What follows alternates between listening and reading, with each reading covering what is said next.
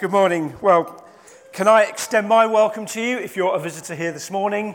It's great to see you. It's great to come together and worship God. If you're here for the first time, you join us in the midst of a series looking at some events of the Reformation. But don't worry about that. It will all kind of work itself out as a single kind of word this morning. To be honest, you have actually already been preaching far better than I ever can. Our very first chorus this morning, "In Christ Alone," those words that we were singing, that's kind of the topic of the Reformation that we're looking at today.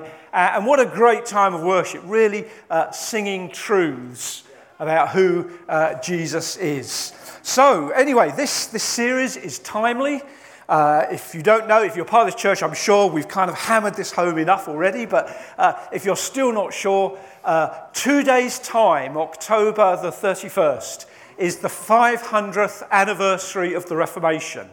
And again, if that's new news to you, it was a movement that kind of swept through Europe 500 years ago that just changed the religious landscape of Europe.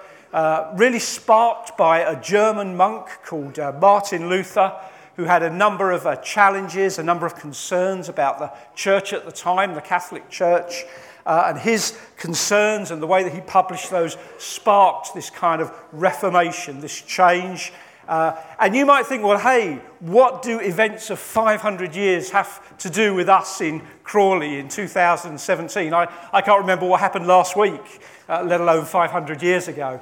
But those events are part of our history. They make us the church that we are today. They define the way that we do things. They define the things that we don't do. So if you've come this morning with all sorts of questions, what are these guys about? Why do they do that? Why do they say that? Why do they behave in that way?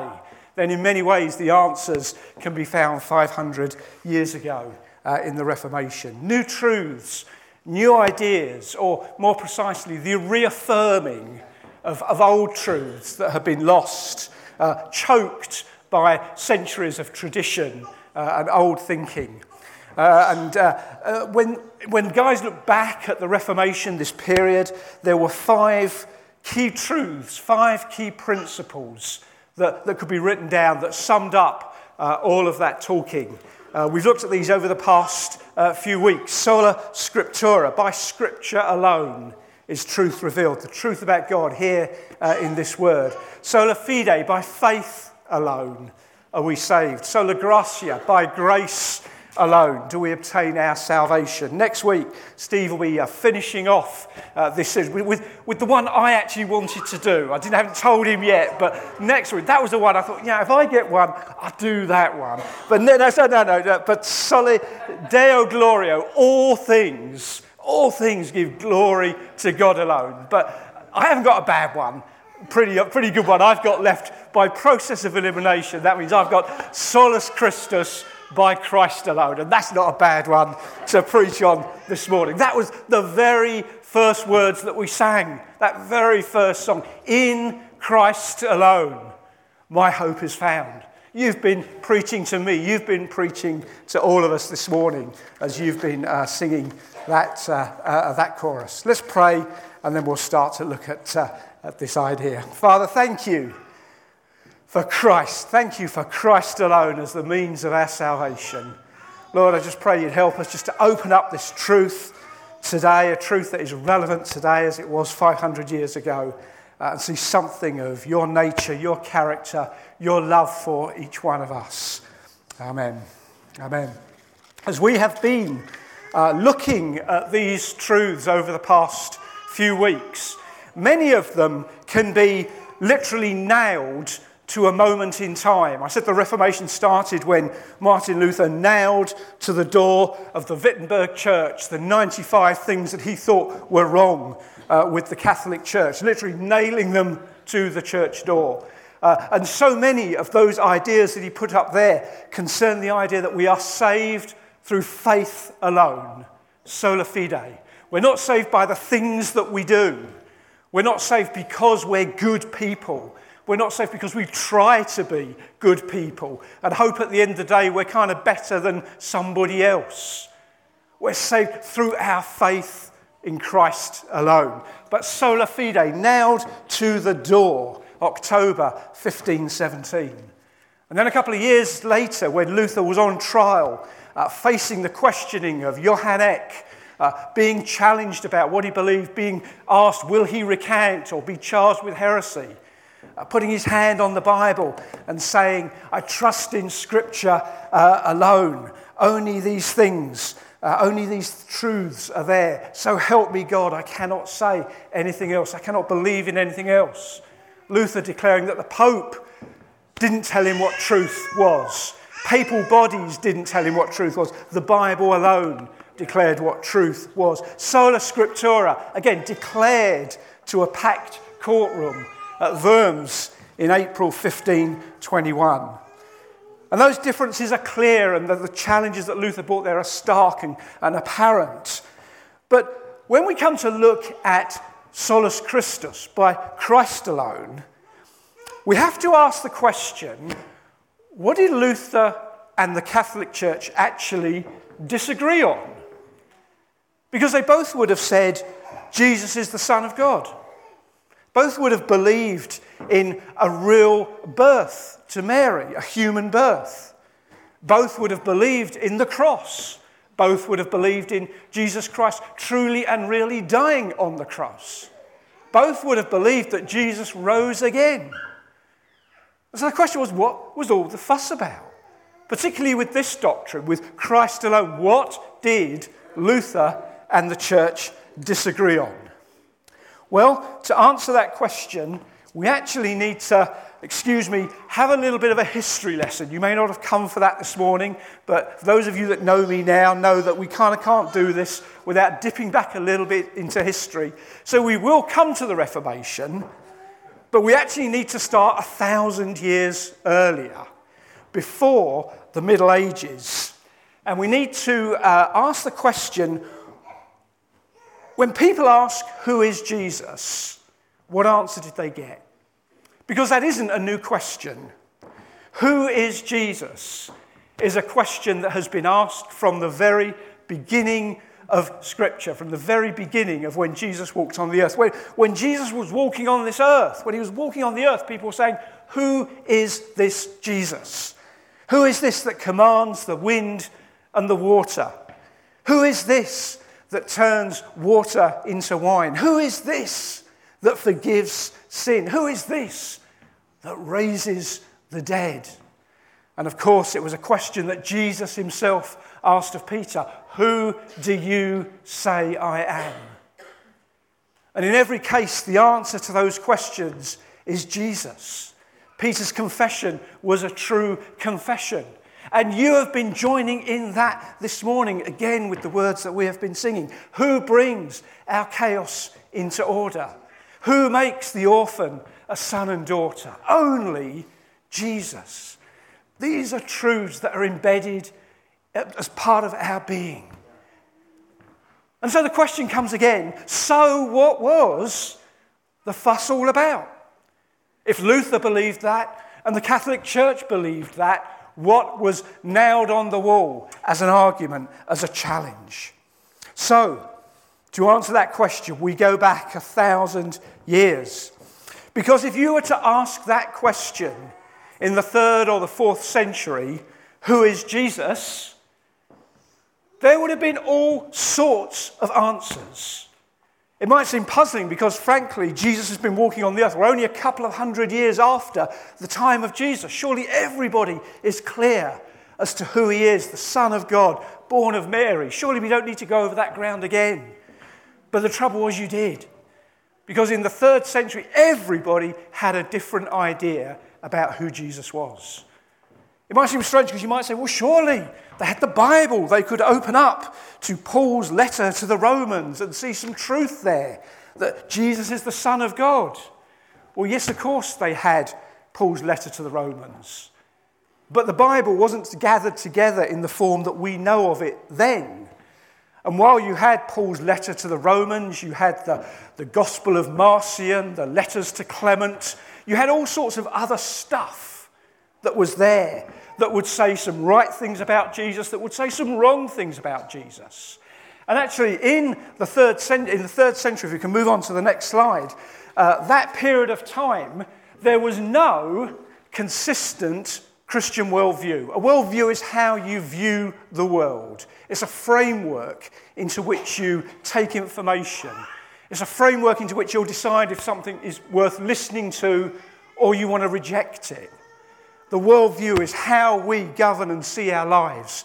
And at the time, although most people would have believed in Jesus, there was no clear idea as to who he actually was. You had people that believed that, well, Jesus is a good man, but he isn't God. I guess there's quite a few people today that believe that. He's just a good man. He's not God. There's other people who said, no. Jesus was God, but he wasn't really a man. He was just this spirit that was kind of floating around. And other people would say, well, he's kind of a little bit of God and a little bit of man, kind of a split personality, a kind of a schizophrenic type thing. And other people say, no, he's a God, but he's not really the same sort of God as God. He's kind of a created God and lesser. And everybody was scratching their heads and nobody knew what to think. And it was tearing the church apart. And something had to be done about it. And so in 451 AD, all the great and the good of the church gathered together, a bit like a New Frontiers elders meeting on speed. They kind of all gathered together to decide, what do we believe about this Jesus? What can we say? And they met in a place called Chalcedon, which is part of Istanbul in modern-day Turkey. They'd had a punt at this about 95 years earlier in the Council of Nicaea, but not everybody had kind of signed up to what they'd said there. The good thing about Chalcedon was they absolutely nailed it. They absolutely nailed the declaration of who Jesus was. It says there, just a little extract from it. You can actually Google it if you want to. And 1,500 years later, we would say amen to every single word. But this is just part of it. We then, following the Holy Fathers, all with one consent, teach people to confess one and the same Son, our Lord Jesus Christ, that's perfect in Godhead, perfect in manhood. That means he's fully God, he's fully man, truly God, truly man, begotten before all ages of the Father, according to the Godhead, and in these latter days for us and for our salvation, born from the Virgin Mary. Amen? Amen. I mean, Google it. You would agree with every single thing that came out of that body. And so we had this kind of foundation of absolute truth as to who Jesus was. And so when you get to the Middle Ages and the time of the Reformation and the time of Luther, rather than there being no consistent worldview, there absolutely was a very solid, a very established view of who Jesus was. In fact, it was almost impossible not to believe in that view. Everybody went to church. Everybody understood who Jesus was. And so the question was, and we're getting to it, what was the point of difference? Well, by this time, people were starting to ask the question, we know that Jesus died on the cross for our sins, but is that enough? Is Christ alone, is Christ's sacrifice alone sufficient, or do we have to do something else? Is there something else we have to add to that work? And so to give it its kind of technical phrase or technical term, the argument back in the Reformation was about the sufficiency of Christ. I think Jackie used that word, didn't she, down here this morning? Sufficiency. That's a powerful word. Is Christ's sacrifice alone sufficient to bring me to God? And the truth that the Luther and the Reformation, the Reformers had to declare was, yes, it is. Because the church was saying, but you have to do some other stuff as well. And the challenge from the Reformers was not to allow anything to get added to the cross of Christ or to Christ's work. And that could be through what was called sacraments. The Catholic Church saw a number of practices that you had to do as well as believing in Christ to earn your salvation. Holy orders was one. You had to become a monk or a nun. Well, Luther had been a monk for years. It didn't help him very much if you followed the story that we did a few weeks ago. Marriage, very commendable practice, but a sacrament that brings you salvation, probably not. Confession, it's absolutely right to confess our sins. Confess the things that we've done wrong, but doing that doesn't save us. And so Luther went through all these activities that the church would say you have to do, as well as believing in Jesus. And he kind of crossed the ball off and says, I can't find that in Scripture, can't see that. And of the 7 sacraments, he said, I can actually only see 2. I can only see 2. And still, not things that save you, but things that are good practices to do as part of the church. One of them was communion. That's why we take communion. We don't take communion to become Christians. As Christians, we take communion to celebrate Christ's death. And the other sacrament was baptism. Isn't that important on a day like today? And again, baptism wasn't something that made you a Christian. We're going to be rejoicing later on that Andy already is a Christian. Hallelujah. And that truth is being declared through baptism. We'll talk about that a little bit later on. So Luther says, no, you can't add to Christ's work. It's Christ alone. And so Luther and the Reformers would argue for the sufficiency of Christ. There's some gaps on my diagram, so we must move on rapidly. You see, then what happened after the Middle Ages, and I'll do this very quickly, we'll cover couple of centuries really quickly, was you had something called the Age of Enlightenment, where science started to come to the fore. You had people like Isaac Newton and Kepler and Galileo who started to say, this is how the world works. It isn't this big mystery anymore. We can actually understand the universe around us, the world around us. And God got pushed into the margins a little bit. And then you had the Industrial Revolution through a period of time that historians will talk of as being the modern age. Not only did we understand the world around us, but we could actually form it and shape it and make it into what we wanted it to be.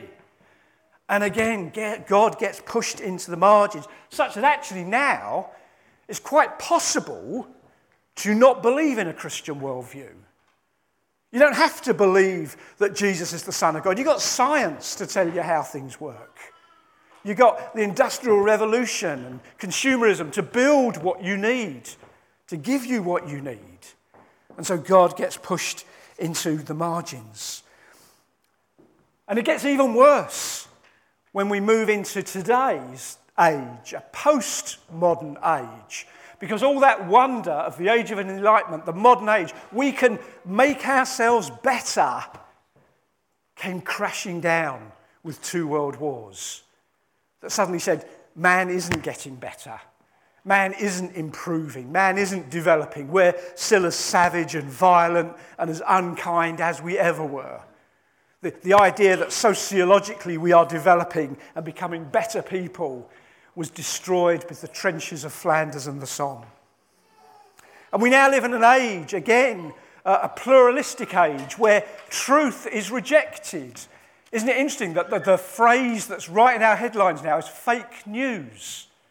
What an oxymoron is that? Oxymoron is where 2 things are contradictory. Fake news.